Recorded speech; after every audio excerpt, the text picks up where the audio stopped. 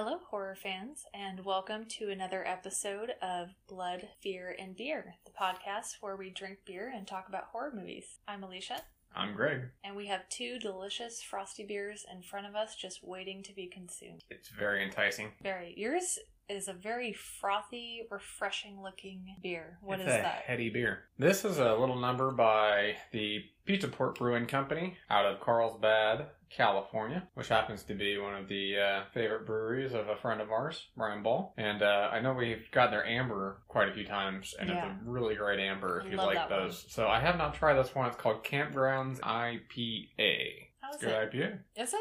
Oh, thank goodness. It's always a gamble when I get you a new beer that's not Stone. I never know what's going to happen. Hoppy as hell. I probably won't like it then, right? No, I don't think so. Okay. I'd like to try it because it's a beautiful color. It looks very foamy and delicious. Oh, that is extremely bitter. Yeah. Wow. I didn't expect that. I didn't either. It's good though. I like it. That's good. But I'm glad you like it. No, it's unpleasant. What are you drinking tonight? Bitter. I got myself a white ale. I love white ales. And I didn't realize until after I bought it that this was from the Bell's Brewing Company. So I had one of their beers, I think it was just last week or 2 weeks ago. 2 weeks ago, I had the Bohemian Pilsner from them. And it was pretty good. And this one is called a Bright White Belgian-inspired wheat ale. Very nice. It's definitely not overwhelming with the orange or the coriander. It's just a light, crisp, nice beer. You want to try it? Try it? Yeah. Yeah. It's nice, right? Yeah, that's a really refreshing beer. That's what I was going for. I dig it. Okay, so I don't know about you, but I'm super excited to talk about this movie. I'm not surprised. I love the shit out of this movie. It's pretty good. It really is. Especially, I feel like I'm a little bit biased for a couple reasons. One, as you know, I am just a complete sucker for cheesy 80s horror. Yes, you are. I cannot get enough of it.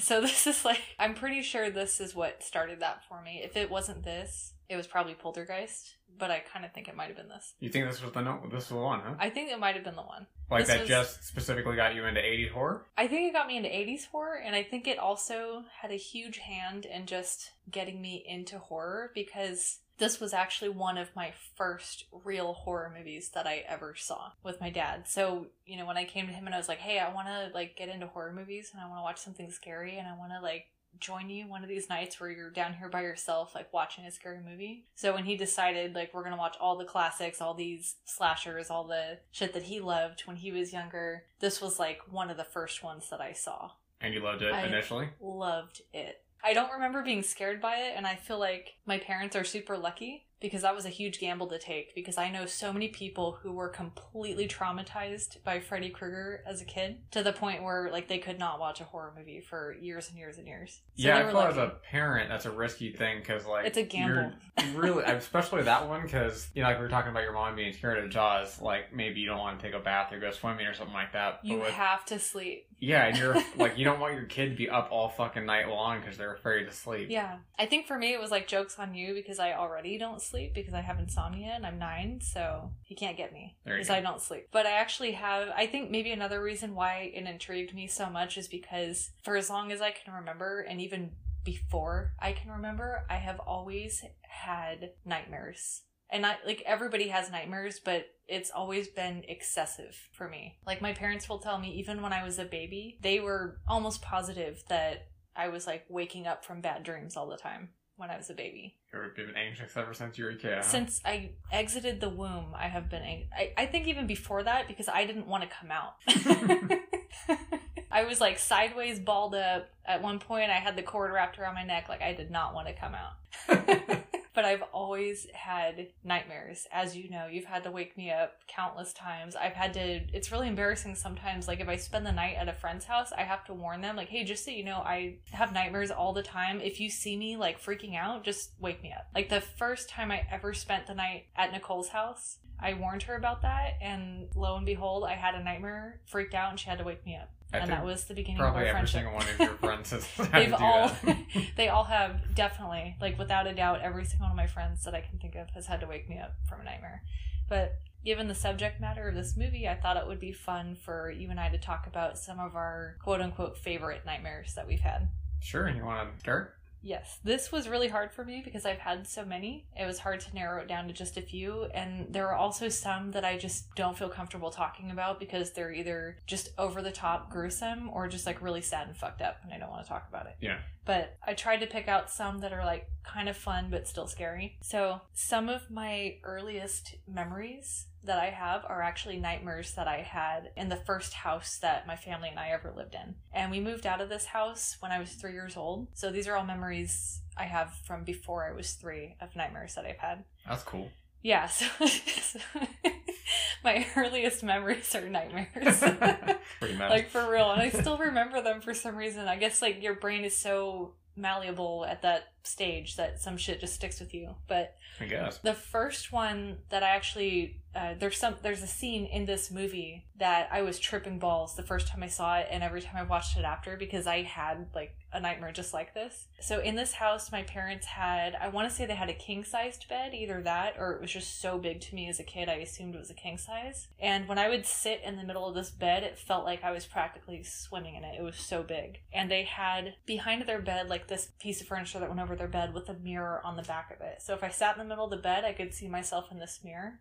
I had more than one dream where I was sitting in their bed looking at myself in the mirror in that house. But there was this one in particular where I'd walked in their bedroom and I was sitting in the middle of the bed watching myself in the mirror. And then all of a sudden I start sinking into the middle of the bed. And I'm watching this happen in the mirror so I could see like the blankets start to fold in. And I can see myself sinking down and I'm being like pulled into the bed, just sinking in. And I start to panic. And of course this bed's already so big because I'm like 2 years old. And I'm trying to like grab onto the blankets, but then they're loose. So they just keep getting pulled in. And I end up just getting sucked into the bed, like slowly sinking in. Wow. It scared the shit out of me. So that reminded me like Glenn's death in the movie when he gets pulled into his bed. When I saw that, I was like, dude, I had that dream. And then same with Get Out where he goes into the sunken place. Oh, yeah. That's like what it felt like. Where you could see, like, the room up above you and you're just sinking down. That's crazy. I wonder how many 3-year-olds remember their nightmares. I want to know, because there are a couple that I don't even have time to mention that I had in that house. I think that's pretty unique. You think so? Yeah. It's pretty weird. Like, I still remember them so vividly. There was another one I had that totally, it's like really silly when I talk about it, but when you're a kid, silly things are scary. But I really liked Sesame Street, in particular Cookie Monster. And my mom had spent the whole day, like, she got all this stuff for my room and she put up like these murals on my wall of like all the Sesame Street characters, and then right over my bed was this massive Cookie Monster. And the day that she put those up, I still remember I had a nightmare where I woke up in my bed and I'm looking up at this Cookie Monster thing, and all of a sudden I feel really scared of it, like it's watching me. And I just like kind of pull the covers up, and then all of a sudden this thing like comes off the wall and like lunges at me in my bed. So, of course, I wake up absolutely screaming. I'm inconsolable. I'm crying. I'm like, the Cookie Monster came alive. And then my poor mom had spent like the whole day putting that up. She had to take it down. I never let it get put up again, ever. But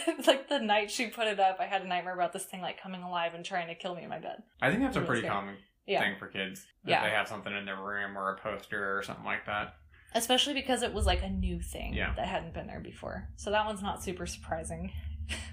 Did you want to tell me a couple yours? Yeah, I think I blocked some of them out, and I know I've had some pretty fucked up nightmares, and then I've had quite a few. I know you have as well as the sleep paralysis type of shit. Oh, that's the worst. Yeah, that was pretty fucked up until you figure out what it is, and then it's just it's still fucked up. But you're like, okay, but you can train yourself. Yeah, but when you don't know what it is initially, like that's some fucked up shit. Yeah, that's not fun. I was thinking back, and I know that all the way from like middle school all throughout high school, and then probably into shortly after high school as well. I don't really know when it stopped, or who knows, maybe it hasn't. Maybe it'll come back tonight. I've had it's not a reoccurring dream, it's a continuing dream. Oh, and no so way. And it's kind of the situation where it makes you question your reality. Yeah. Because, especially when it would happen more frequently, if you're dreaming every night or dreaming on a regular basis, it really makes you question which one's the real one. Yeah. Am I dreaming the thing I'm dreaming, or is the reality my dream? I was living in a completely different place, in a completely different neighborhood. I've never seen it, never knew the house, none of this type of stuff.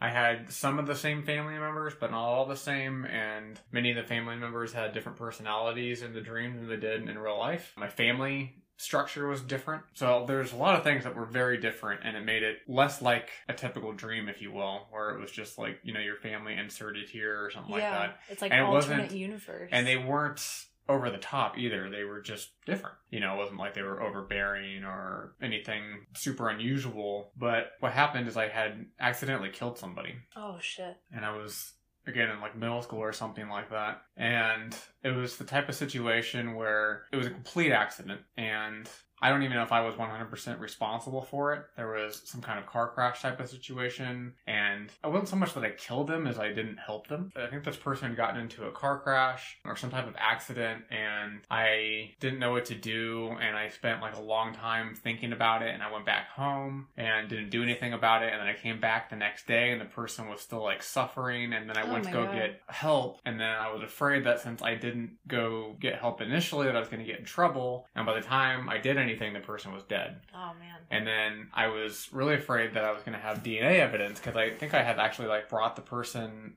like food and water and stuff like that. And then I was terrified that something was going to happen initially. And over time, nothing happened, but then things would just kind of develop and people would start to ask questions about like, oh, where were you that day? Or blah, blah, blah. And it would be really innocent, but I would get really terrified because I thought they were catching on to what I had done. And then I would wake up, but then I'd go back to sleep and I would basically continue on. But I wouldn't continue at the same place. I would continue however much older I am from that point. So it literally spans probably the course of, I would say, at least 8 years. Wow. Of time that passed, and I grew, and I had gone to college, I had graduated, I had a different job, family members had passed away, I had things happen in that universe.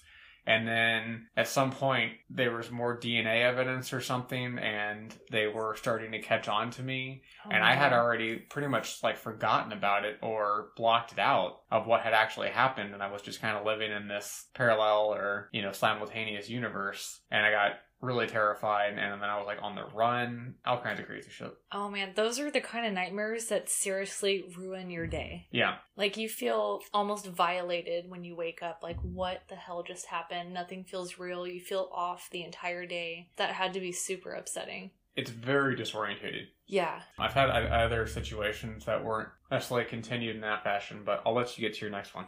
I have had a couple, not anywhere near like to that degree where I would fall asleep and then continue the dream, but I have had dreams that spanned like months or years, and then by the time I wake up, I just want to cry, not only from relief, but just like horror. Yeah. So crazy what our brains do. So I had a lot of dreams when I was a kid about being kidnapped, and that was my absolute number one fear, was being taken away from my parents, like being abducted. And I 100%, she's not listening, so don't worry, blame my grandmother. It's her fault. She put the fear in me. She's super paranoid. She made me super paranoid. She would always say, like, watch out, somebody's going to grab you, somebody's going to take you, blah, blah, blah. Just putting it in my head that if I make one wrong move, I'm going to be kidnapped. So I was terrified all the time. So I used to have dreams about being kidnapped all the time. And there was one in particular that I still remember, and it was like really long and drawn out, where it sounds funny now, but it was so scary when I was a kid. I was maybe 8 or 9 when I had this dream, where my entire family, so mom, dad, brother, me, and our cat, were all kidnapped. And we were like brought to this guy's house, and we were all stuck in a room together. And I was the one in the dream who was like plotting our escape and trying to figure out how I'm going to get my family out of this and how I'm going to escape and what I have to do. And so much time went by where we were just in this room and we could hear this guy like walking around the house, and then he would come in. And then at first I was trying like different tactics. So I was like, okay, first I'm going to be super aggressive and I'm going to like cuss at this guy and scream at him. And I was yelling like, you piece of shit, fuck you. Like 9-year-old me in my dream thinking like, okay, what would freak this guy out to hear like coming from a kid? That didn't work. So then I started being like super polite to him and super nice. And I ended up like charming him into trusting us to leaving us alone longer. So, and my mom would watch court TV like 24/7. So I was like a young murderino. Like I knew all this shit because I was constantly trying not to get kidnapped. So I knew all this stuff. I would be like planning our escape, and it would take like days to do this. So I'd like gather my family around and be like, okay, here's where he goes at this time. Here's what we're going to do. And then our cat, which I had the best cat in the world for like 20 years. And we brought her everywhere with us. We brought her on vacation. Whatever we do as a family, she would always be right in the middle. So in this dream, she's like right in the middle, sitting there, just like hanging out with us. So I was like, okay, we can't forget Kitty. We have to bring the kitty. Like, Okay, so it sounds so funny, but it was so scary. But the dream ended with all of us running out of the house. I had the cat under my arm. I was like holding on to my brother. We got in this car, the guy's car, and then I could see he was like running out of the house, like chasing us. And I was driving, and I drove us away. And we got away, but it was so scary. Good job, 9-year-old Lisa. Thank you. I had a lot of dreams like that when I was really young. Yeah. Well, I'm not surprised with the upbringing with your grandma. Yeah. Constantly telling you you're going to get kidnapped, and then or TV, and then the horror movies. Yeah. It's like I know the trifecta for bad dreams. Seriously, like, it seems counterintuitive, but I feel like horror movies have really helped me with that kind of stuff, and it definitely helps me with anxiety. But I noticed that, like, over the last few years especially, it hasn't been as bad. Like, the first half of when we started dating, like, I was constantly waking up from nightmares, and I also noticed that I wasn't watching as many horror movies during that time. And it seems like, and I've noticed this even within the last year, like, when I go through longer periods of not watching horror movies, I feel like I have more bad dreams, and I almost feel like that's because my brain doesn't have that outlet to play out the worst case scenario in a safe place. Maybe. So it's almost like these movies are like an outlet for me, and if I don't have that outlet, it just goes back in my brain and I play it out in my brain and then I have nightmares. So that's just a theory. I don't know.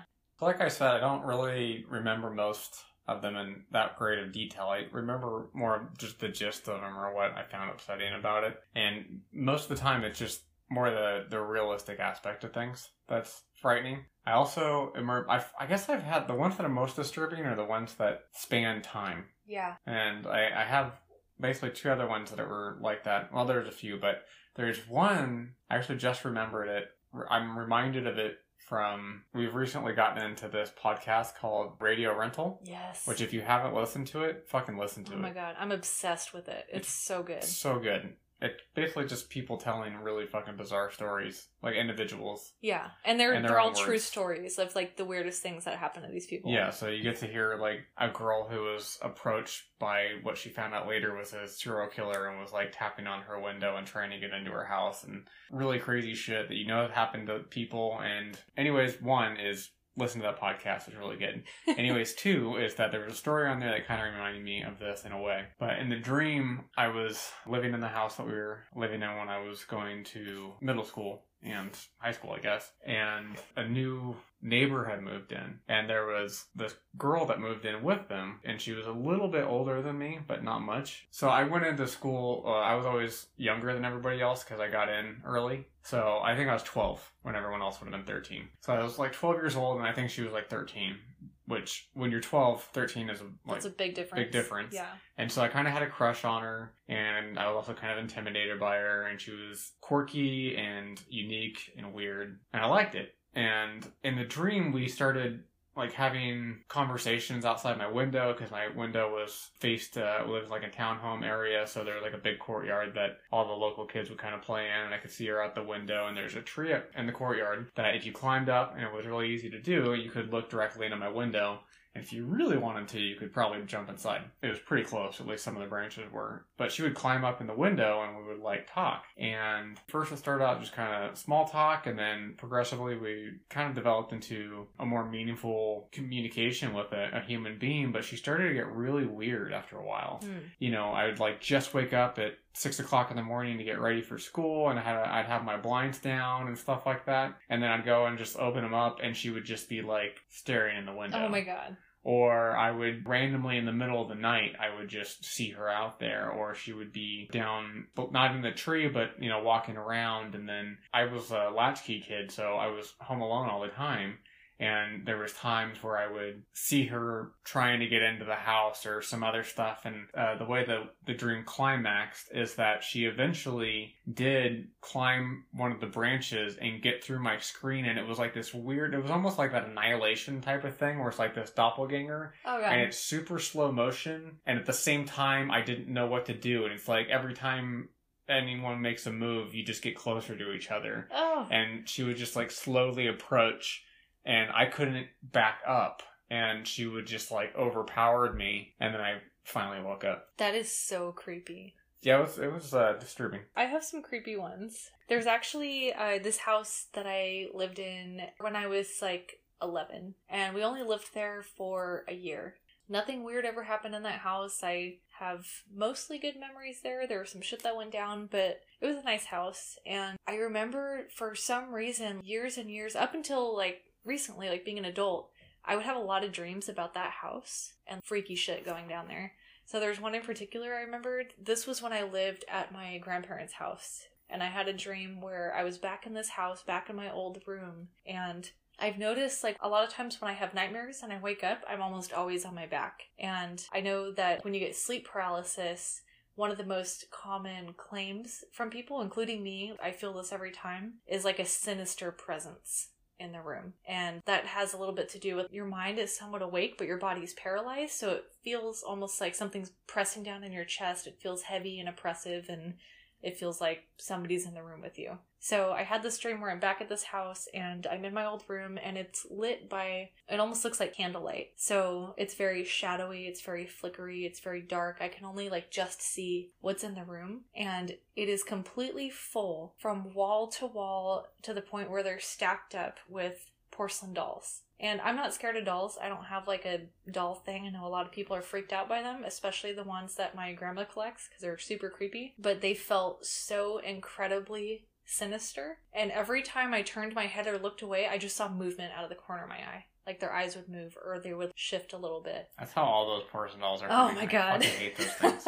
It was so creepy, but it was just the sinister feeling and the presence and just how everything was shifting and moving every time I moved or looked around. Super freaked me out. And I have had several dreams like that about that house in particular. And I don't know why. We only lived there for a year. I've lived in a lot of places, but I keep going back to that house for some reason. That reminds me of what happened to me. What? Well, that's why I don't like the porcelain dolls. Shortly after my dad died, we all moved into like the downstairs area of duplex. It was the bottom end that my grandpa owned. My grandpa, my uncle. And so there was like this huge master bedroom. And so all three of us kids were in there, and my sister and I had bunk beds, and then my little sister had a small bed. And it had a huge walk-in closet and its own bathroom. And the walk-in closet had the shelving over the on top that goes around. She had a few different dolls, porcelain dolls, but there was one in particular that I fucking hated.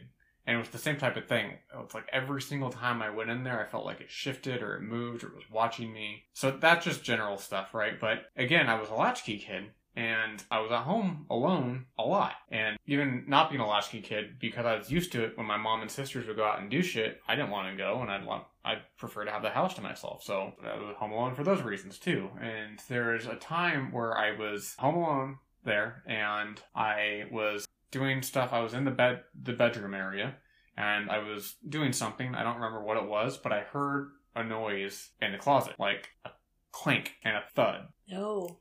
And I was freaked out. I didn't know what the fuck to do. And I knew it was irrational then to think it was the doll, but that was the only thing I could think of. And it was fucking terrifying. So I took a great deal of time before I opened the door, because it was closed, and I waited, but then I was like, I have to fucking know what it was. I was just too damn curious. And I opened the door, and like, so this is a walk-in closet, and it's probably a good 8x8 room. It's a small room, and the doll was like on that top shelf thing. So when I opened the door, that doll was sitting directly in the middle of the room, and it was sitting up. And not disheveled, but just upright and staring at me. Oh my god. So I have a hard time believing that it just fell in that position by its own accord. I don't know what the fuck it was, but it was fucking terrifying. How did you ever stop screaming? To this day, how are you not screaming right now? I hated that fucking thing. Hated it. That is so fucked up. I remember you told me that story before. Oh my god, that's so scary. Yeah, thankfully nothing like that ever happened with dolls. I've had other weird shit happen, but that dream kind of made me question it just a little bit. Don't like them. That's super scary. I have a couple more that are very creepy, if you want to get like super creepy here. One of them involves your non-existent brother, Magnus. So I had this dream maybe 4 or 5 years ago that you and I were on one of our road trips. And in this dream, you had a brother that you didn't really know very well. He was much older than you. I had never met him before. And you had kind of just like recently come back into contact with him. And his name was Magnus. So we were driving down the 5 freeway. So it was here in California. And for anyone who's not from California, we call that the Grapevine. So there's like this huge stretch of highway in like Central California where it's basically just flat farmland. So we get to his house and it's like this wooden dilapidated shack.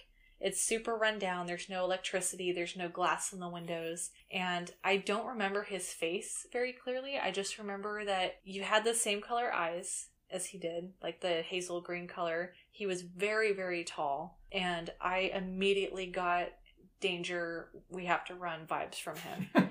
Super scary. But again, it was like one of those dreams where not a lot happens, but there's just that like overwhelming, sinister presence that just fills you with dread and terror. So I could tell in the dream that you were picking up on that too. And we ended up like figuring out somehow in this dream that Magnus was a serial killer. And then the whole dream became about like getting out of there and escaping. And I was creeped out by that one for a really long time after I had it. It was super creepy. Serial killer brother, huh? Yeah. So another one that really freaked me out, I call this one the Doppelganger Greg dream. I've had this one twice where like different things happened in both of them. I don't remember the second one as well. I know the second one I had was in the house we're in now, and the first one was when we lived in Fullerton. But in this dream, I had gotten up, I had taken a nap or something, and I came out to the living room and I saw that you were asleep on the couch in the living room. So I was like, oh, he's home early. Okay. So I was kind of just like standing there in the living room, and then I was like watching you sleep on the couch for a second. And then all of a sudden I hear keys outside the front door and I hear the lock turning. And then the front door opens and it's you. So you open the door and you're just standing in the doorway. And then I just like look at the sleeping Greg on the couch. And then I look up at you. And then I look at you looking at the sleeping Greg on the couch. And it's just dawning on your face like, what the fuck? And then I know that you, like the Greg who came in the front door, I know that that was the real you. And then we both look over at the sleeping Greg on the couch, and then he just like wakes up and just sits up. Completely silent. He doesn't say anything. He just sits up and gets up off the couch and starts walking towards us. And at that point, my brain was like, fuck no, wake up now. So I woke up. I didn't see what happened. I didn't want to. I was done with that dream. I'd be fucked up. I was done. I love doppelgangers. Oh my god, it was so scary. That wasn't the last time I had the Doppelganger Greg dream. Oh, yeah.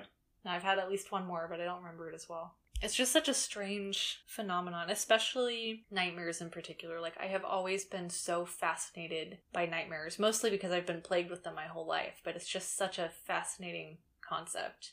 Dreams. Yeah, dreams in general. And we just, like, to this day, you know, the sleep doctor in the movie flat out says we still have no idea what dreams are. We don't really know what it is. And to this day, we still don't really know what they are. But I know that you were trying to find some information on the limited knowledge we do have about dreams and nightmares. Were you able to find anything? You know, the consensus that I got was essentially nothing has changed. We don't know. We still really have no fucking idea. There's a number of different theories out there. There are some that this group of people like. It essentially comes down to two different brackets of theory. Okay. And one is that they're psychological, and another one is physiological. And then, of course, there are some that, like, the reason why we have them. And then I would say the majority think it's a combination of both. That it's both a physiological process that needs to take place as well as having psychological benefits. But again, in the long run, they really have no fucking idea. And they've done a number of sleep deprivation studies and trying to get people to not dream, like wake them up before they get into the REM stage. And they find that people get irritable. So even though they're getting deep sleep on a consistent basis, just the ability not to dream is detrimental to the psychological being of people. Wow. So a healthy brain has to dream. Yeah. That's so interesting. And they've actually, you know, they always thought that it was only in REM that we dream, but they have done studies again where they will break people out of REM every time they get into it. Which sounds like a really shitty study to me. Yeah. Wake up! Just slapping them. Yeah. And then go ahead and go back to sleep. And wake up! Because you go, when you sleep, it's a 90-minute cycle. And throughout that cycle, you go through the 5 different stages. And the last stage, which is usually no longer than about a half an hour, is the REM stage. So in these studies, you only get to sleep for like an hour and then they wake you up. And then an hour and they wake you up. That sounds terrible. Yeah, it's really fucked up. I guess one of the more prominent ones right now theories is something called activation synthesis hypothesis, which was actually in 1973, which was before this movie came out. Okay. So this has been around since then. But there was a couple of researchers, Alan Hobson and Robert McCarley. They hypothesized that it's simply the result of random electrical brain impulses that pulled imagery from traces of experience stored in the memory. And the idea is that all the images that you're getting are just stored images in your brain, and that B, there's not necessarily a actual sequence of events that's going on while you're dreaming, but your brain is basically just trying to make sense of these random images that it's getting. And so it will like tie certain things together and certain past emotions and memories and things like that. Oh, that's so interesting. And so it's really, and sometimes it can be conscious, sometimes it can be unconscious, but yeah. It's really just your brain, you trying to make sense of this state. My favorite thing while doing this, I got most of my information from How Stuff Works. I love that place. But on there they had a quote from Nietzsche. And I feel like he has it nailed on the head better than anybody else. Really? Yeah. What did Nietzsche have to say? So he said, in the ages of the rude beginning of culture, man believed that he was discovering a second real world in dream. And here is the origin of all metaphysics. Without dreams, mankind would never have occasion to invent a division of the world. The parting of soul and body goes also with this way of interpreting dreams. Likewise, the idea of a soul's apparitional body, hence all belief in ghosts and apparently too in gods. Oh, that's cool. I thought that was a really neat interpretation of it, and the fact that without the idea of being able to experience an unknown world, we never would have had the capacity as human beings to have the type of abstract thought that we do. Yeah, I love that. There's just a few other cute things on here. One is there's a dream and nightmare laboratory established in Montreal, where their mission statement is dedicated to the scientific study of dreaming and its disorders, to the training of graduate students, and blah, blah, blah. But basically that's what they do. I think it's one of the biggest dream and nightmare institutes in the world. Wow.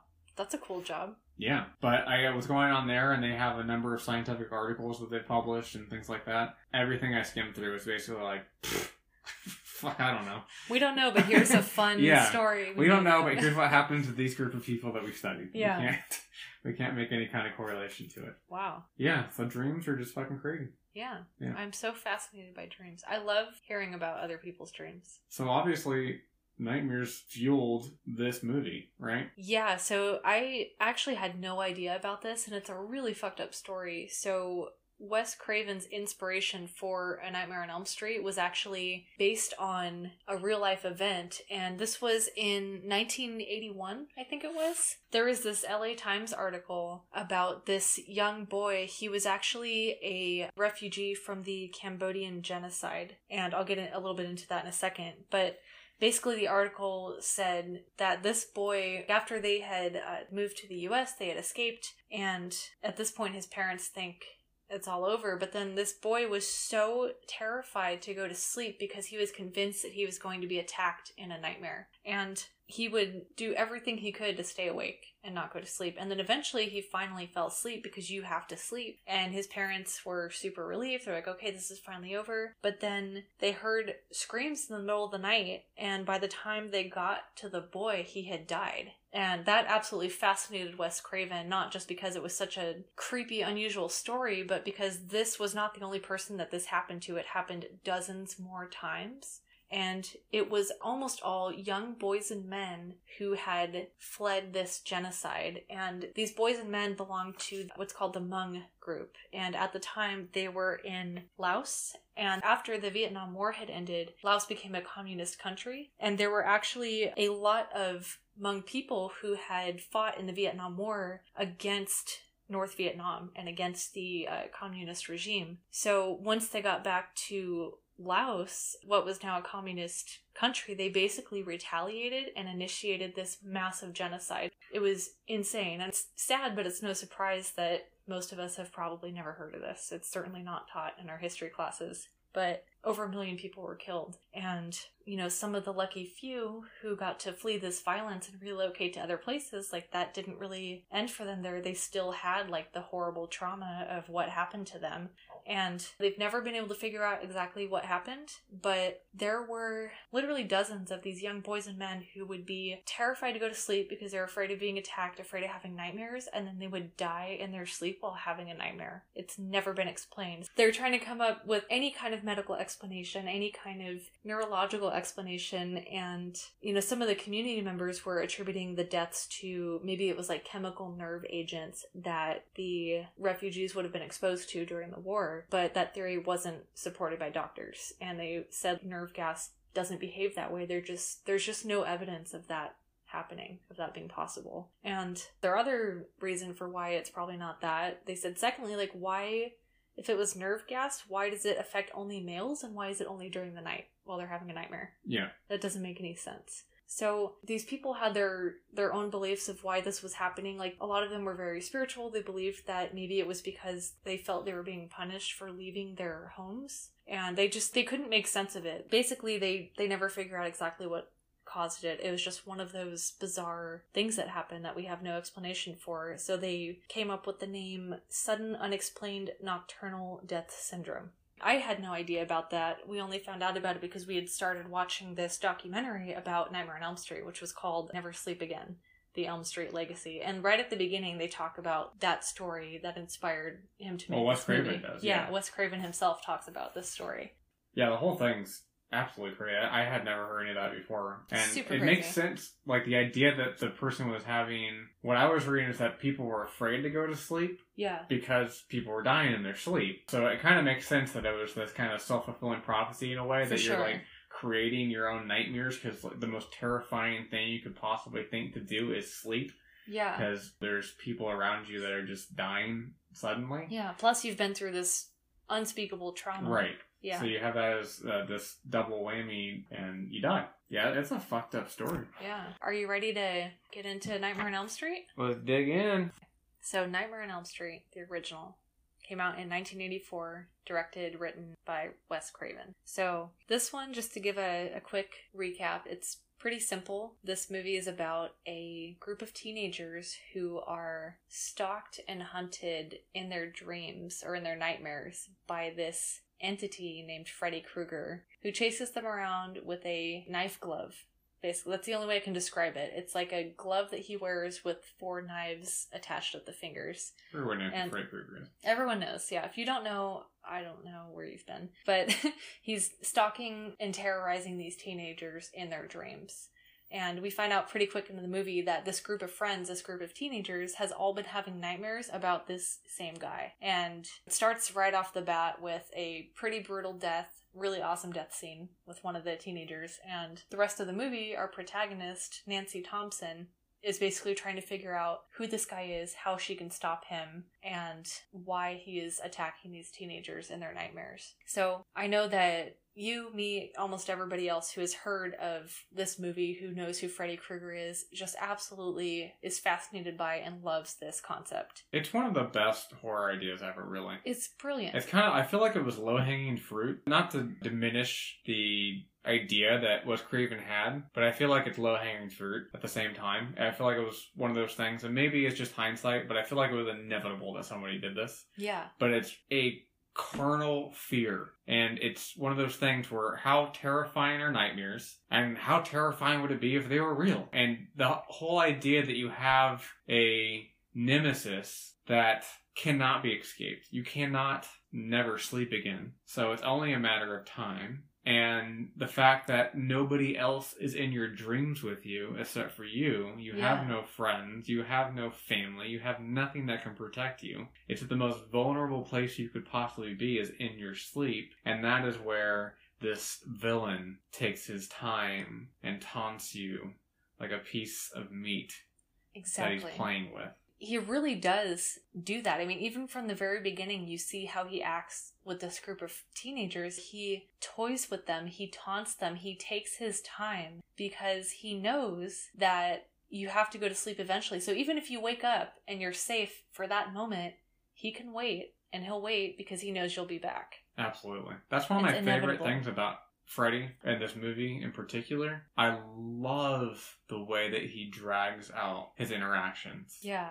And the fact that he has no sense of urgency and he's just kind of thriving. You can even tell that he's, at the point that we come into the movie, he's had multiple interactions with every single one of the characters that we don't know about. Yeah, like they're already familiar with this guy. Every single one of them has been having nightmares, and he like progressively kind of ups the game a little bit every single time. Yeah, and even just the whole concept of the clawed gloved hand, like they actually mentioned in the documentary, they were very deliberate about the design of that. Like they wanted it to resemble an animal claw to represent this just primal fear that we all have of being torn apart by a wild animal. Yeah, I also really love the very first scene, which is actually in a different ratio. Yeah, the aspect ratio is very small. The aspect ratio is different, and you really get to see him craft this glove. I loved that, just the origin of the glove. The origin of the glove. That is not just some kind of random thing that he has, or it's not part of him. You actually see him craft this thing, and the prop designers were even discussing about how they want it to look a little bit crude, because he did hand make this, but then also it's functional and it works. But I really love that kind of origin story of the glove initially in film. I loved that too. I think that was a brilliant intro, especially just remembering seeing this for the first time and being like, whoa, what is happening here? And all you can hear is his heavy breathing. Yeah. So creepy. And you don't know what it's going to be. You just know that it's meant to do harm. Yes. Yeah, super creepy. And I think one of the creepiest things about it, and if you look at his hands, and then of course when you hear Nancy's mom explain what happened later, this is while he's still alive. So he actually used that glove to kill children when he was still alive. And remember, the mom pulls it out of the furnace and like shows it to Nancy. Like, this is what he used. Oh, man. So he's crafting that glove as a human. Yeah. Super fucked up. Really fucked up. So we have that really cool intro, and then we immediately go into Tina's nightmare, which I love all of the nightmare scenes in this. They're all good. But in this one in particular, she's in that boiler room, which we'll come back to over and over because we find out later that's where Freddy was killed. That's where he died, was that boiler room. And it's also where he took the kids to kill them. That's where it all happened. Yeah. And you can tell immediately that this is a nightmare. One, because Tina is in a nightgown. And two, it just has this very surreal, dreamlike quality to it. And the music is very surreal. There's like you can hear like a sheep in the background making noise. You see it at one point, and then you hear it later. And at one point, I noticed like all of the nightmares in this movie, when the characters try to run, they can they can barely move. They're not running fast enough. We all know what that feels like. We've all had that happen in a dream. She wakes up and her mom comes in and her nightgown is actually slashed in the front. And I know we both got a kick out of what her mom said. So you get the impression pretty early on that like there's just something off about all of the parents. All the parents are just weird and kind of off. Like they're all acting strange. But yeah, her mom comes in. And then she's like, what the hell is wrong with you? And like her makeup's running and she has like some guy over and you can tell it's obviously not Tina's dad. And Tina's like, it was just a nightmare. And then she's like, a dream did that? And you see the big slash marks on her dress. And then she goes, Tina, either cut your fingernails or stop having those dreams. It has to be one or the other, okay?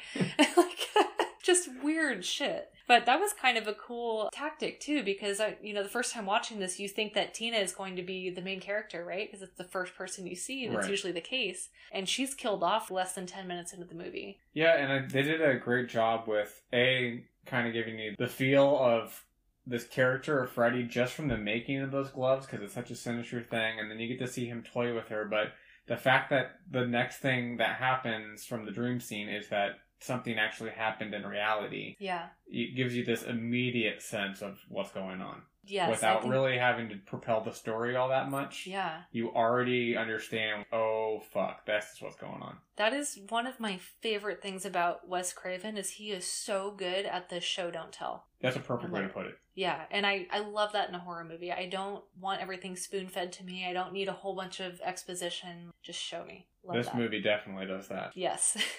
Yeah, it's not the best script. It's not the best acting. It's everything that you need to know just about, except for when like the mom explains what happens, is in what you see. Yeah. Very cool. So pretty quick after that is when we meet Nancy, who is actually our protagonist, played by Heather Langenkamp, who it was actually her birthday on the night that we watched this movie, and I had no idea before that day that was her birthday, and that was the night we were going to watch it, which is kind of cool. Happy birthday, Heather. Happy birthday, Heather. The first note I wrote about Nancy is that she's such a good friend, because Tina is obviously, we were just talking about how sometimes you have those nightmares that just stick with you and you can't shake them. Tina's super freaked out, so Nancy, no questions asked, agrees to come spend the night with Tina because she's scared of this nightmare that she had. I just feel like that is such a good friend to be willing to do that. Sure. Because you had a bad dream. They're coming over to stay with you because you had a bad dream, you're scared, and you don't want to be alone. It also should be noted that Tina's parents are out of town. Yeah, so her mom, they reveal later, her mom took off to Vegas with the boyfriend and she's gone for a couple days, and then Tina doesn't want to be alone. So right. Nancy and her boyfriend, Glenn, baby Johnny Depp, come over to spend the night with Tina. This is his first film. His very first movie. Featuring Johnny Depp. Yes. I don't know about you, but I thought Tina's death scene was so badass. Fuck yeah, that was cool as fuck. I think what I wrote down was, okay, cool effects. Yes, you got me, that's fucking cool. The special effects in this movie, I'm always just amazed by how well they hold up and how good this movie looks. They did a lot of really cool shit with this. It looks good. That was awesome. And I also loved just before that, when Nancy goes to sleep in the other room, the second she falls asleep, there's the stretchy canvas ceiling where just the silhouette of Freddy is stretching through it, and you can see his face and his hands. Yes. And then she just kind of stirs and wakes up, and then he immediately backs up and he's gone. Yeah. That was awesome. I like that scene a lot. Yeah. I think that, and then Tina's death, and then the body bag are my 3 favorite scenes. Yes. That whole dream sequence in the school after Tina dies, that was definitely my favorite nightmare in the whole movie. That entire thing, the way that played out. And I'm already a sucker for dream scenes and nightmare sequences in movies, especially in horror movies. And I feel like this just started all of that. It's so surreal and so strange. And I feel like that school scene where Nancy falls asleep in class is really where it gets weird. And I love it. Yeah, it definitely gets strange there. Yeah. Yeah, so Tina's death and that scene is gruesome. Yeah. And you just have, it's her and her boyfriend up in bed, and they have this really loud sex scene earlier. Yeah. Where you don't see anything, but you hear them going at it, and baby Johnny Depp and Nancy are kind of commenting about it, or maybe they're both sleeping separately and they're both just hearing it. So you've been hearing both of them screaming. And so she's screaming at the top of her lungs. Both Johnny and, or I guess Glenn, and the character's name, he hears the screaming, but initially they think it's just them going at it again. And there's all this ruffle underneath the sheets and everything, and the boyfriend gets up, Tina's boyfriend gets up out of the bed kind of freaked out, not knowing what's going on. The sheets get torn off somehow. I don't think the boyfriend does it. Oh, I honestly can't remember. I just rewatched that scene today too, but I remember that the sheets are somehow torn off, and then her nightgown has been ripped open. You don't see any nudity or anything, but you see her stomach, and you just see these slash marks appear, and it just gushing as blood. It happens. Yeah. And then she just starts getting thrown around the room just like a fucking rag doll. Yeah. And she's up on the ceiling, and she's crawling on the ceiling, and you have the perspective of the boyfriend who's just cowering in the corner. And so you're just in this tight little corner and kind of watching it almost on his shoulder. And you're seeing this whole thing unfold where she's just getting thrown about and screaming, and there's slashing and there's blood, and she's slammed to the wall, and then she's trying to climb across the ceiling, and then she just drops. Oh, it's so good. And then when she drops, it shows Rod, her boyfriend's face, and there's just a splatter of blood on his face. Yeah, because the bed had already been filled with blood, so when she dropped, it just created a Shamu splash. Yeah, and Rod, they make it pretty obvious right away, this guy's kind of a tool, he carries a switchblade, he's kind of aggressive, kind of a dick, but then I think for me personally, they did a really good job of also making him sympathetic. And right before this happens, he kind of has a moment of vulnerability where right after they have their super loud sex and then it goes back to them, it shows them again, and he was like, all right, no more fights and no more nightmares for either one of us. And then Tina was like, you had a nightmare too? And he was like, guys can have nightmares too. And then you can tell he's freaked out and he doesn't want to talk about it. And then he goes to sleep. So Rod's not an idiot. He knows how bad this looks, and he knows that he was the only person in the room with Tina. He knows what just happened was completely insane, and he knows that they're gonna think he did it. So he gets the fuck out of there. He goes out the window. And that was, of course, he ends up getting caught immediately, but he knows there's no other explanation for this. They're going to think I did this. And anybody would think that. I would think that. Well, right. I mean, how are you going to explain that? Yeah. You can't explain that. Oh, she was dragged up to the ceiling, slash marks appeared. Yeah. But you're mentioning the camera angle in that scene, and I noticed they did some really cool camera work in this movie. And there was one thing in particular, it was the next day when Nancy, she's super traumatized. Tina was her best friend, so she's obviously devastated. She decides she's going to go to school. And the camera is following Nancy, and then all of a sudden, the camera actually starts following her and goes right up behind her back, almost like she's being stalked. And then right when it gets to her shoulder, she turns around. And then that's when Rod jumps out of the bushes and grabs her to try to talk to her. Yeah, that was a cool trick. Surprisingly, I mean, it's good special effects, good camera work. There's a lot of things they did a damn good job with. They did. And one of my favorite things about this movie was actually the score, the soundtrack. I kind of wish Skinny Puppy would have done it. Yeah, but, I could see that, yeah. As a close second, it was pretty good. I really loved it. Yeah, that was great. It totally fit for the mood and for the 80s. And it did. Kind of an industrial vibe with the boiler room. It was very dreamlike and almost like the first tune at the beginning, like the main theme, it almost sounds like a lullaby that's just a little bit off. There's one or two notes that just doesn't belong, and it creates this feeling of unease. Yeah, this discord. And then there's also, there's this sound that they keep playing throughout the movie, like in these different tracks, I'll call them, where it almost, to me, it's like the sound of it mimics that feeling of either falling in a dream or like descending into a nightmare. Ooh, that's cool. That's immediately what I heard. Like I've had so many nightmares and so many bad dreams, and I'm so familiar with all these feelings, and I feel like this soundtrack so perfectly captured those feelings. So you have the descending into a nightmare or falling in your dream. There's a track that plays, it's a little bit different every time, but it's almost every time Freddy is actively running after the kids and chasing them, where it's like adrenaline and racing heart sound. I love that soundtrack. I thought it was fantastic. A lot of really good stuff with that, for sure. Really cool. But yeah, like that falling sensation that they were able to capture was really impressive. I don't know if I caught on to that. I'll play it again for you later, but it's just like a sound that they keep repeating throughout that just is like that falling sensation. I know for sure what you're talking about with the adrenaline rush with Freddy chase scenes. And there's also the sense when he's stalking people, there's kind of like a slower heartbeat.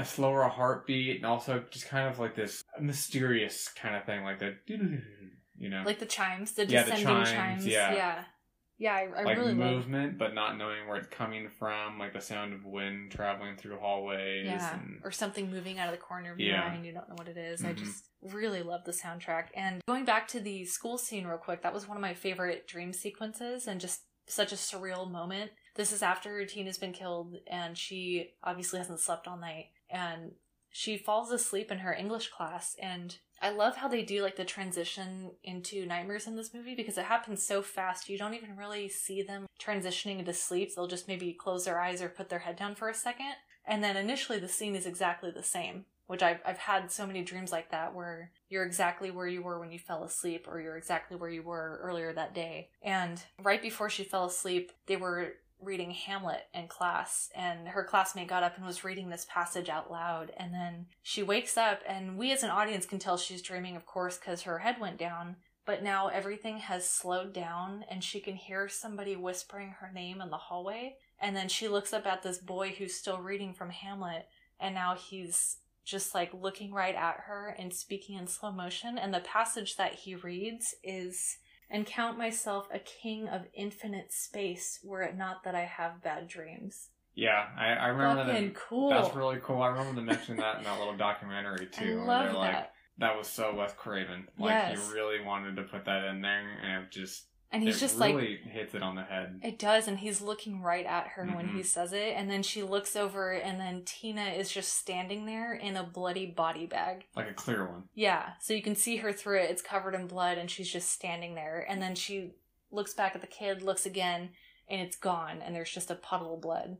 Yeah, and a trail of blood leading out, and then as she walks out of the classroom to kind of follow this trail of blood, she sees the body bag at the end to the next corner, and there's like the trail all the way up to where she's at, and then she's on her back. Tina's on her back in the body bag, and the legs are kind of lifted up at a 45-degree angle, like somebody's got them, and is like pulling her backwards, but there's nothing there. Yeah. And you just see her getting dragged away into this corner that you can't see anymore, and bringing this thing. And I think she's still conscious too. Tina is. She's like talking or something, isn't she? Or is she still looking at her? Or no?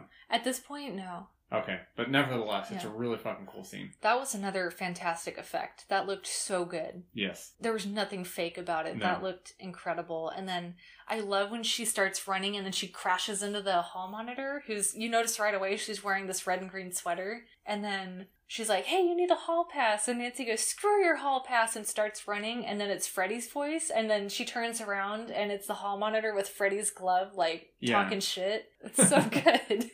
That girl actually reminds me of a girl I went to high school with. Really? Yeah. It reminds me so much of her. Like, every time I see that, oh man, I go, oh man. I just kind of have like a fond memory. A flashback, yeah. Yeah, that was a great nightmare sequence. And then that's when she goes down to the boiler room that we are now kind of familiar with. And Nancy actually has the wherewithal to know that she is dreaming. And she's telling herself, like, this is a nightmare. This isn't real. And I also really like where we kind of get a more clear view of Freddy this time. And he just mutilates himself in these dreams to, like, scare these kids. Yeah. So in the first dream, he goes, hey, look. And he cuts off his two fingers. And, like, this green ooze just sprays out. He has this insane look on his face. And then I loved this one where he lifts up his shirt and slashes his chest and just green ooze and maggots pour out. Yeah. That's good shit. I love it. It looks so good. But then she's smart enough to slam her arm against this hot pipe, and that wakes her up. So she's like freaking out in her English class, and then she sees later on that her arm was actually burned. Right, and that's where she starts to kind of put two and two together, where she realizes that she already knew that everybody was having the same type of dream, or the same villain was in all their dreams. She knew that Tina was having this dream, and she didn't think that Rob killed her, but she didn't know what to think. And now that she sees that these nightmares can actually have physical repercussions, I think that's where she really goes and starts thinking, like, I think Tina was killed by this guy. Yeah. I have to say, I really love Nancy's character, and I think she's a total badass. Yeah, I think awesome. She was great. She's the only one that's trying to figure out what's going on, even though everyone's having these same dreams. And she's really not willing to put up with her family members trying to dismiss her, and her dad's like the chief of police or something like that. Yeah. And she tries to talk with him and reason with him, but at the same time, she's just like, I'm going to figure this shit out whether you're with me or not. And same with Glenn. Like, she's trying to get everybody on board, and they're just... It seems like everybody is just acting weird. Almost like in a dream. Like, when you have dreams about your family members, you're, like, upset about something, and you're trying to tell them something, and they're just not acting right. I don't think the whole movie is a dream necessarily, but I feel like they're really pulling elements from the things that make us uneasy in dreams, and, like, giving those qualities to the actual real life characters. Absolutely. Which is really cool. And if you want to read into it, which I don't think it was meant to be in like a super in-depth film. Mm-hmm. I think it was just meant to be a scary story. But you could also scary. Yeah, scary. You could also argue that there's the aspect that in life, when there's really detrimental shit going on and people just won't fucking take it seriously. Yes. When it's like life or death type of shit. Yeah. You know, whether it be the things that develop before we go into a war, or before, you know, it becomes okay to start participating in a genocide, or whether it's things that are just being okay with social injustices. And there's like, sometimes you feel like you're the only person in the room and you're fucking screaming your head off. Yeah. And everyone else is just like weird.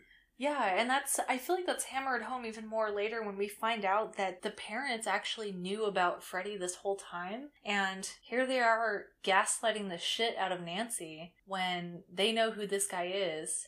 And the reason why they know who he is we find out from Nancy's mom later that Freddy was a child killer. And I couldn't believe this. The mom's like, yeah, he killed over 20 kids in the neighborhood. I'm like, in the neighborhood? I'm like, how many fucking Holy kids shit. are in the neighborhood? Oh my god. But, you know, long story short, they caught him, he got arrested, but there ended up being some kind of problem where the search warrant was signed in the wrong place, and then just like that, he was free and walking the streets again. So all of these parents in the neighborhood, including like Nancy's parents Tina's parents, all of these people who lived there got together and they brought him to that boiler room where he had been killing the kids, doused him in gasoline, and set him on fire. That's why he's all burned and disfigured. Right. So they have been carrying this with them all these years, and they've known about this. And then all of a sudden, like, Nancy's describing this guy to a T, and you can see by the look on her parents' faces, they know exactly who she's talking about. And instead it's like, we're taking you to the Sleep Institute. There's something wrong with you. You need help. Right. And it's like these kids are basically, and this is not completely the parents' fault, of course. This is Freddy's revenge, but they're like paying for what their parents did.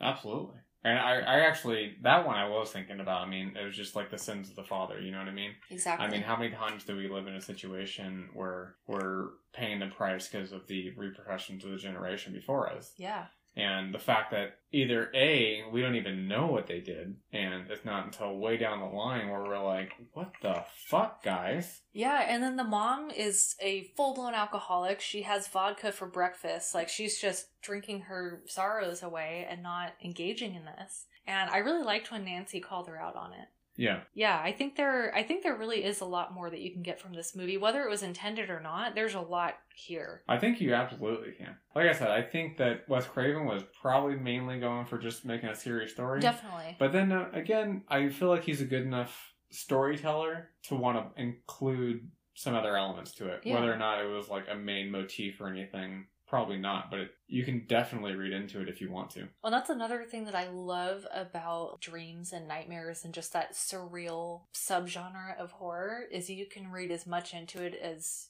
your heart desires. And this is where it's really fun for the filmmaker, you can do whatever the fuck you want. Yeah. What did you think about Glenn's death? That was fucking cool. I love that scene. Did you want to talk about like that whole sequence a little bit? I know you have some notes on that. Yeah, there's the one part where Glenn just useless. he has like one fucking job throughout the whole movie, and he fails both times that he's given the job. And that's just stay the fuck awake. For like 20 minutes. For 20 fucking minutes. And wake Nancy up as she's having a nightmare. Yeah, it's infuriating. So Nancy has basically developed a plan of action, and she's ready to go into battle. She's been reading how to booby trap. I was like booby traps and anti-personnel devices. And she's ready to fucking take Freddy down, you know? And she wants to like bring him out of her dream, right? Yeah, that's what her whole plan is. I think that she has a brilliant plan.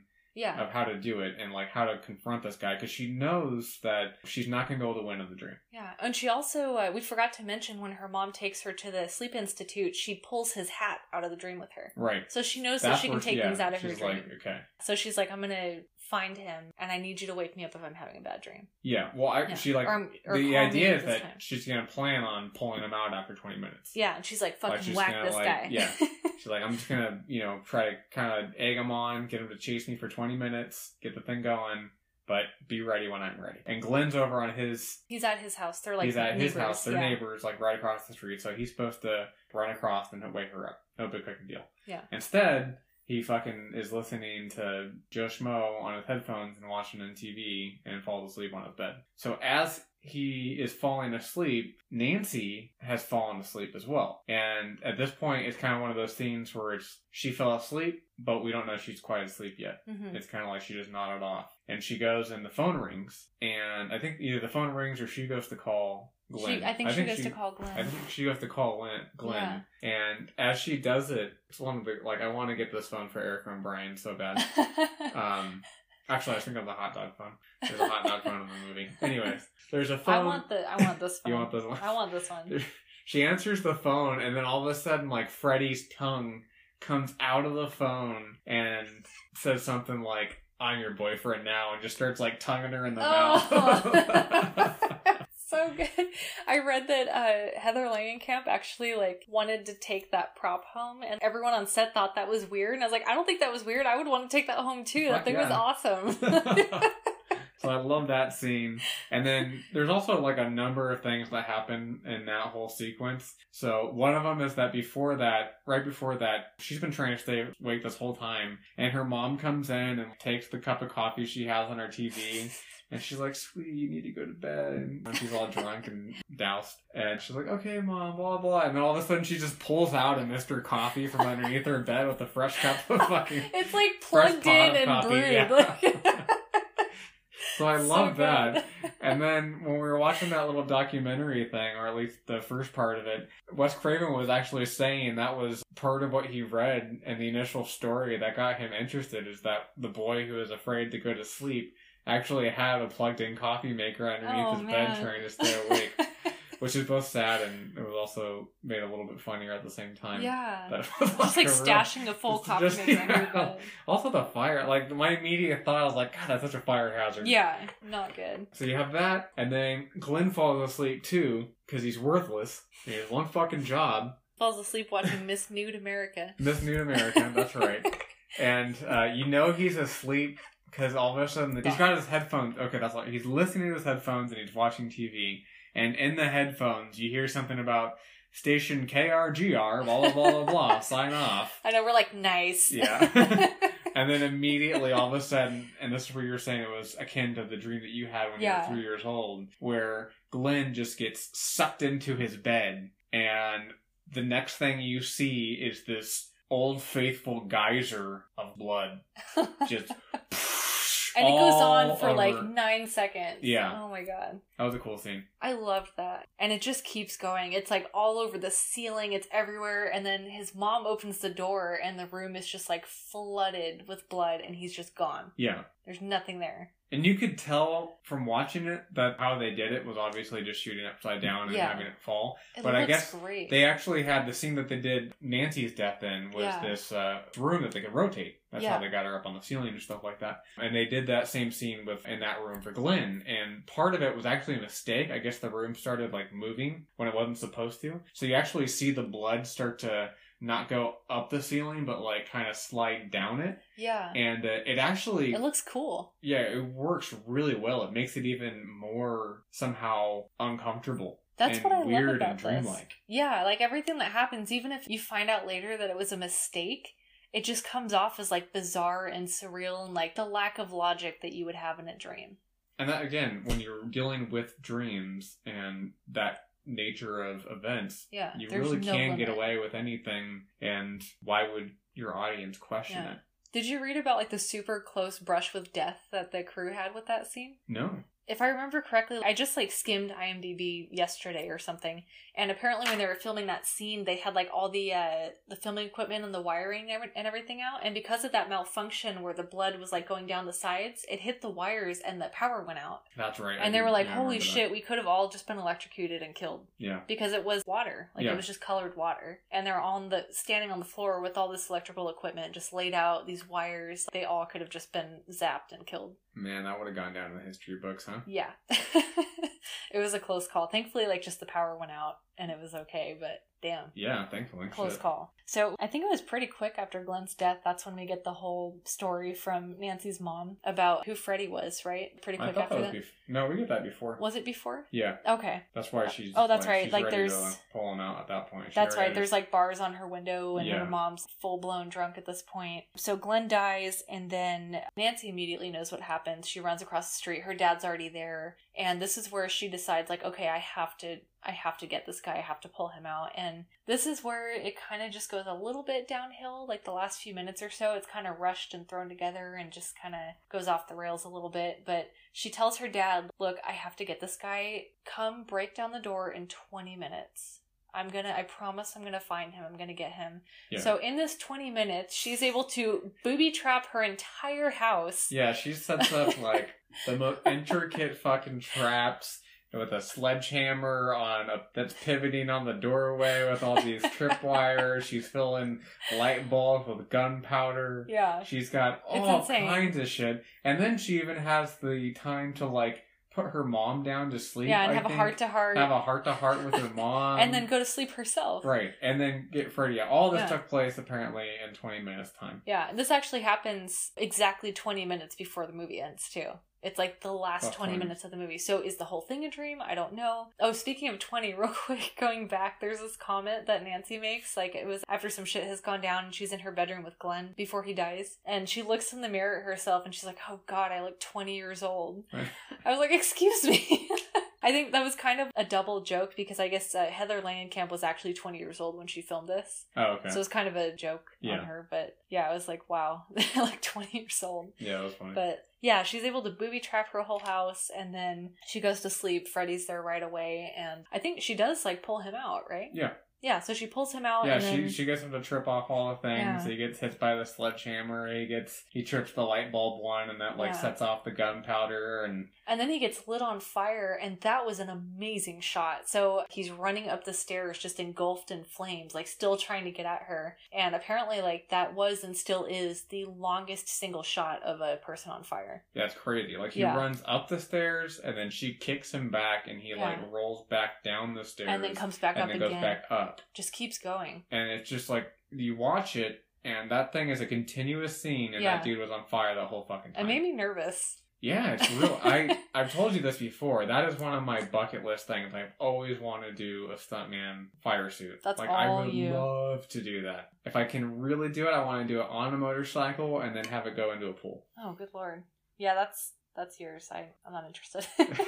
but really basically, want to do that. What did you think of how she defeated Freddy? Okay, so earlier in the movie, Glenn is talking to her. They're on a bridge, and this is when he sees the book that she's reading, the Booby Traps and Anti-Personnel Devices, and she's like, I'm into survival. Yeah. He's like, have you heard about I think he says the Balinese way of dreaming, and he starts talking about dream skills, and then she kind of counters with, well, what if they see a monster in their dream? And he said, well, they would just turn their backs on them and deny them power, and then they would go away. And she's like, what if they didn't? He's like, well, then they die. And he's laughing about it. But that ends up being like what she does later. So she turns her back and says, I'm not afraid of you. I relinquish all of the energy I've given you. You're nothing. You're shit. And then he just goes away. And this is after, so it's kind of, the whole last 20 minutes is kind of surreal and confusing. You don't know what's a dream, what's real. And at one point, her dad finally comes in, and they go into the mom's bedroom, and she's sinking into the bed, and she's charred, because he was on, Freddy had jumped on fire on top of the mom under the bed, and then she's like sinking into the bed, and she's gone. But then Nancy, quote unquote, wakes up again. So did she actually pull him out of her dream, or was that whole thing a dream? We don't know. Honestly, the last 20 minutes of this movie, I feel like they didn't know what the fuck they were doing. Yeah, I feel like they lost track of which part was a dream and which part wasn't, and then they weren't sure how to end it, and they didn't know if he should be alive or shouldn't be, or if she should have been dreaming or if she shouldn't have been, or what. Wes Craven actually did have a specific ending in mind, and he wanted that to be the ending. Like, his intention was that whole sequence was a dream, but then Nancy was able to defeat him by relinquishing her fear and letting go of her fear and taking his power away that way. And that was supposed to be kind of how it ended. Like, he wanted that kind of optimistic final ending. But the producer, Robert Shea, he wanted the ending that we ended up getting, which was everything's all great again. All the kids get in the car. They go to drive away. So it's like, was this whole thing a dream? What the fuck is going on? And then the top of the convertible that they're in slams shut, and it's like the red and green stripes. And then they're all screaming, and then the car drives away. And then the mom gets pulled like a rag doll through the tiny front window of the front door. And it's like the only effect in the movie that looks fucking stupid. Yeah, it's really cheesy. So that was Robert Shea. Yeah. And the reason why he did that was because he wanted to open the door for sequels. Yeah. He saw it was like cha-ching. Right. For him. Well, I mean, yeah, right. And it was. The door that opened, like the effect that Freddy Krueger had on pop culture was just astonishing. Oh, big time. Astonishing. And I'm not a fan of censorship. I talk shit on the MPA all the time, but just the degree to which Freddy was marketed to not just teenagers, because that's fine, but young kids is like really disturbing. Yes. Really disturbing. So they were keeping in mind that this person is a child molester / murderer. Right. It reminds me of like when people try to popularize and make, like Al Pacino. Yeah, like Scarface. Yeah. And, the like horrible mobsters and people that fucking murdered tens of hundreds of people and tried to glamorize them into like something. Yeah, I hate that shit. I know. fucking disgusting. Yeah, and again, like, you know how I feel about censorship. I hate that. I think that it should be like a parent's discretion what their kids watch and don't watch. But it feels so sinister, the way that he was marketed, and still is, like, to kids. And there was a sequence of the documentary. I went on and watched quite a bit more of it, the Never Sleep Again documentary. This thing is 4 hours long, so watch it in segments. There's no right for it to be that long. It shouldn't be that long. It should have been an hour and a half tops. But they were talking about just the explosion in pop culture that Freddy caused and how popular he was, and just some of the products that they came out with were absolutely insane. And Wes Craven, Robert Englund himself, who plays Freddy, and several of the other original crew members were like, we couldn't believe some of the shit that was coming out. Like, there were kids' pajamas that were the red and green stripes, like Freddy Krueger pajamas. And then I think it was either Wes or like one of the other crew members who was like, that's like saying, okay, kids, go put on your Charles Manson pajamas and let's go to bed. Like, what the fuck? This guy was a child murderer. Yeah. Like, that's so creepy.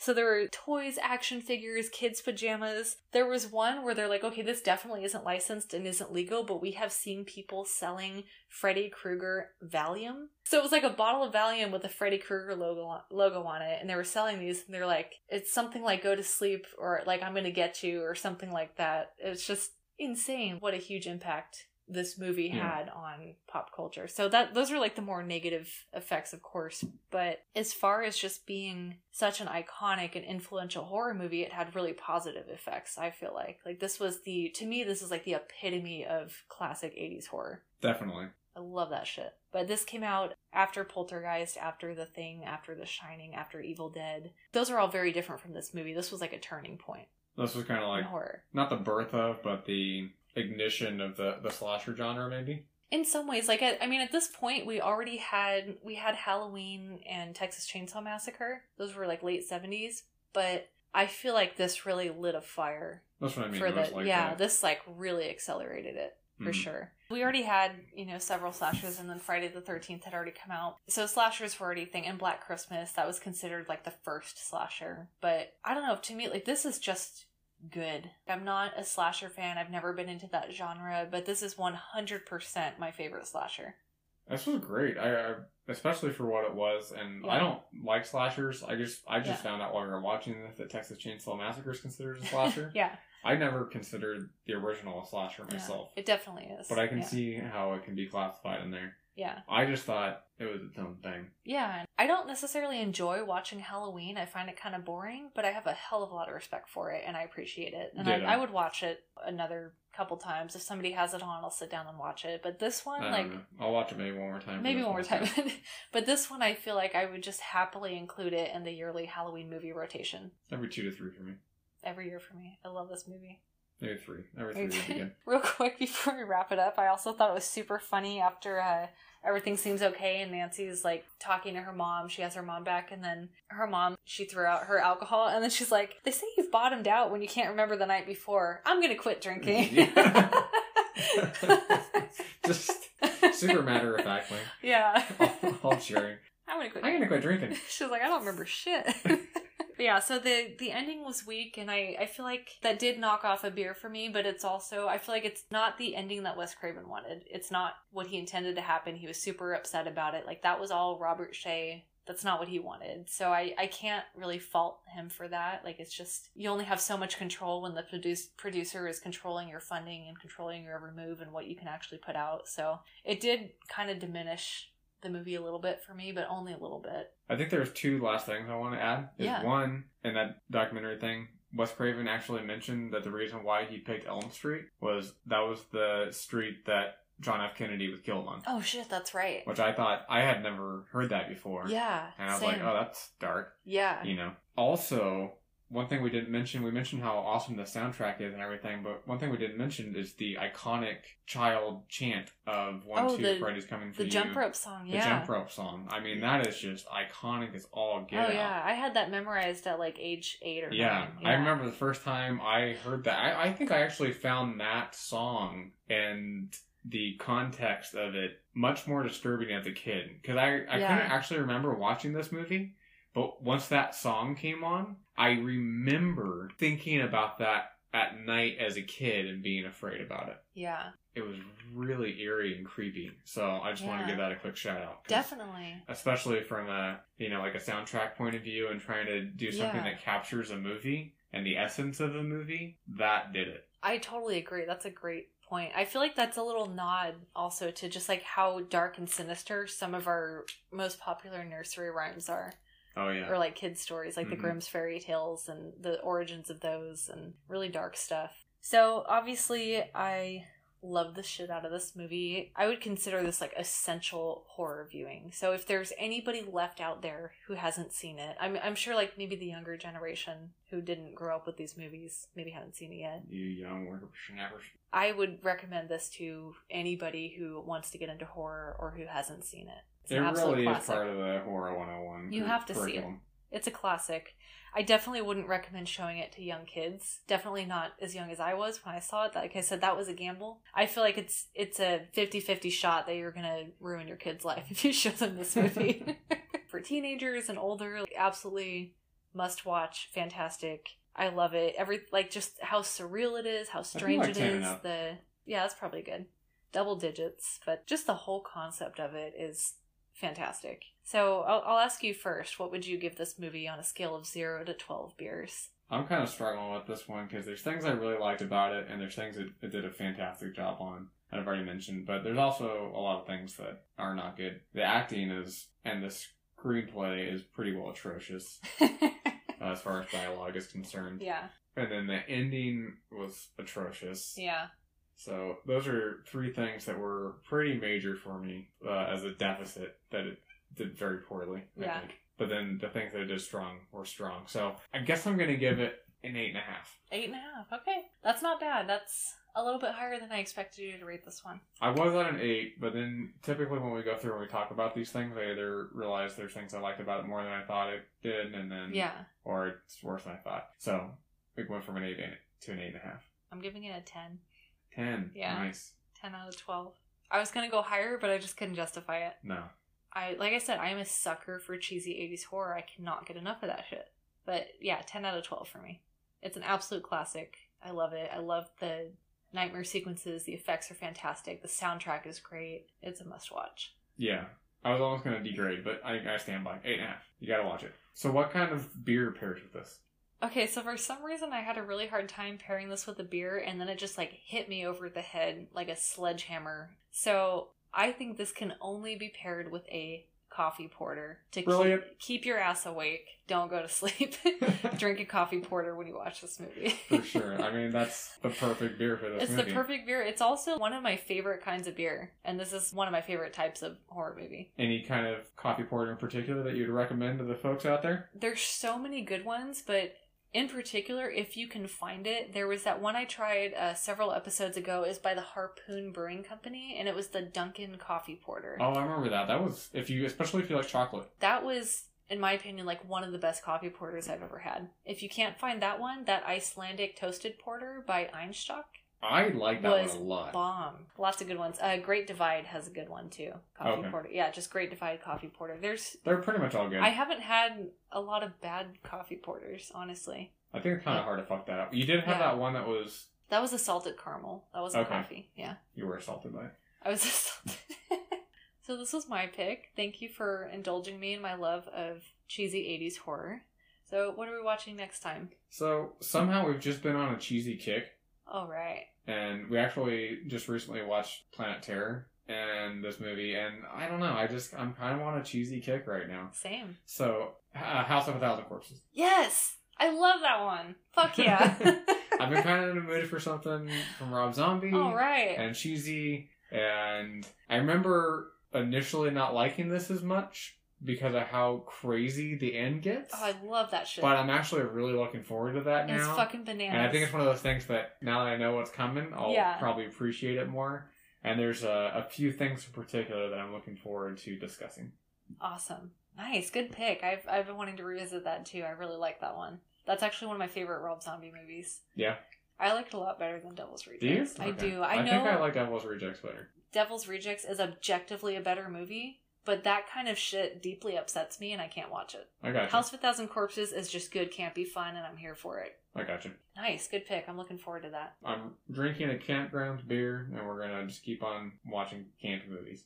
Alright, so as always, you can follow us on Instagram at Blood, Fear, and Beer Podcast. If you have questions for us, or movie or beer suggestions, or if you want to tell us about some creepy-ass nightmares that you've had, you can email us at bloodfearandbeer@gmail.com. And if you get a chance, please rate, review, and subscribe to our podcast on Apple Podcasts. And again, just make sure to keep it G-rated if you do decide to leave a review, because Apple Podcasts is really strict and they'll pull the review if they see even the hint of a swear word. They'll pull it like Glenn through the bed. Yes. So please be conscious of that. And you guys have been awesome. I really enjoyed talking about this movie, so thank you for indulging me. Yes, with a hoot. It's great. Thank you. So until next time, guys, keep it spooky. Keep it spooky.